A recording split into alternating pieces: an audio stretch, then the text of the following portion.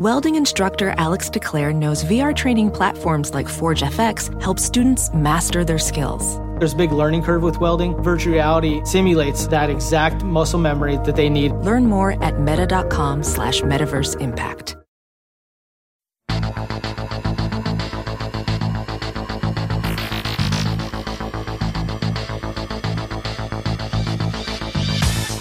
Welcome back to Everyday Einstein's quick and dirty tips for making sense of science. I'm your host, Lee Phelan, and today we're going to talk about what's the difference between speed and velocity. A while back, Grammar Girl and I discussed a few words that tend to mean something different to scientists than they do to most people. Today I want to discuss another group of terms that most people use in a way that's different from their scientific meanings: speed and velocity. But first, I want to thank Netflix Instant Streaming for sponsoring this week's podcast. You can watch thousands of TV episodes and movies on your PC, Mac, iPad, iPhone, or TV instantly, all streamed to you by Netflix, saving you time, money, and hassle. For your free 30-day trial, go to netflix.com/QDT. Speed is a measurement of how far you go in a given length of time. Miles per hour or meters per second are both measurements of speed. Notice how both of those measurements are in the form distance per time. Anytime you see that form, you're probably talking about speed. There are two ways to think about speed: average speed and instantaneous speed. To figure out your average speed, you take how far you've traveled and divide it by how long it took you to do it. So if you walked 50 miles today and it took you just 5 hours to do so, you could say that your average speed was 50 miles per 5 hours.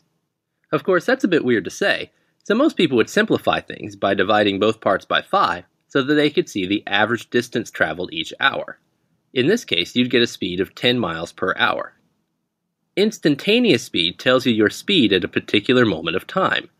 If you're in a car, you can figure out your instantaneous speed pretty easily by just looking at the speedometer.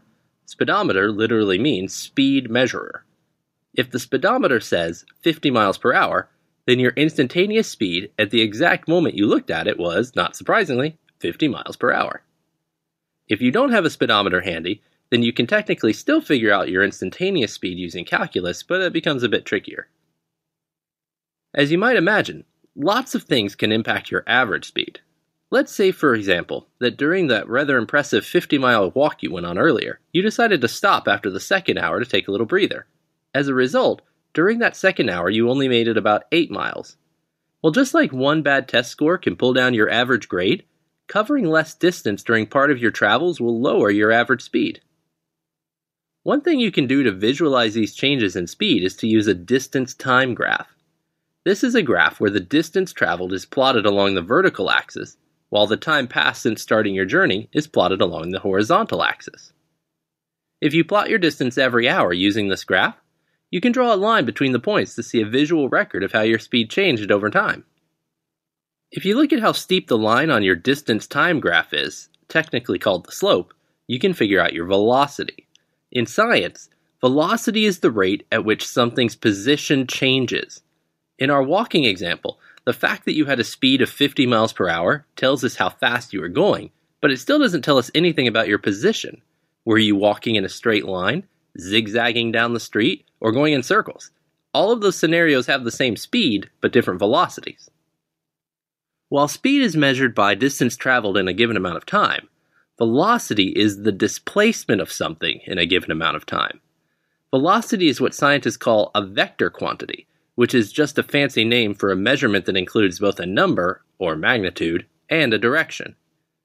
So if you walk 10 miles north and it took you an hour to do so, your average speed would be 10 miles per hour, while your average velocity would be 10 miles north per hour.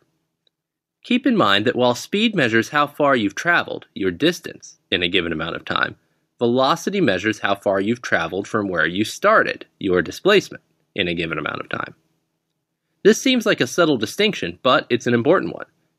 If on your walk you went north for half the time, then turned around and walked south the other half the time, your average speed wouldn't change, assuming you walk the same speed both ways. However, your average velocity for the trip would be 0. That's because since your final position was the same as your starting position, your displacement was 0.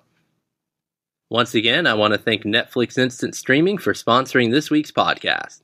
With Netflix, you can watch thousands of TV episodes on your PC, Mac, iPad, iPhone, or TV instantly, all streamed to you by Netflix. You can catch past seasons of Lost, X-Files, Star Trek, and Battlestar Galactica, or one of my personal favorites, Once Upon a Time. You can watch these on Netflix Instant Streaming and check out thousands of other TV series or movies while you're watching during a free 30-day trial. To start your trial today, go to quickanddirtytips.com/offers and sign up. Well, that's it for this week. If you have a question you'd like to see on a future episode, send me a message at everydayeinstein@quickanddirtytips.com or through Twitter at twitter.com/QDTEinstein. Till next time, I'm your host Lee Phelan with Everyday Einstein's quick and dirty tips for making sense of science.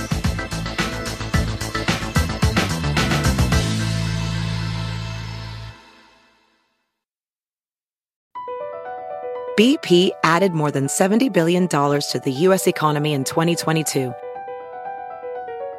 Investments like acquiring America's largest biogas producer, Archaea Energy, and starting up new infrastructure in the Gulf of Mexico. It's and, not or. See what doing both means for energy nationwide at bp.com/investing in America.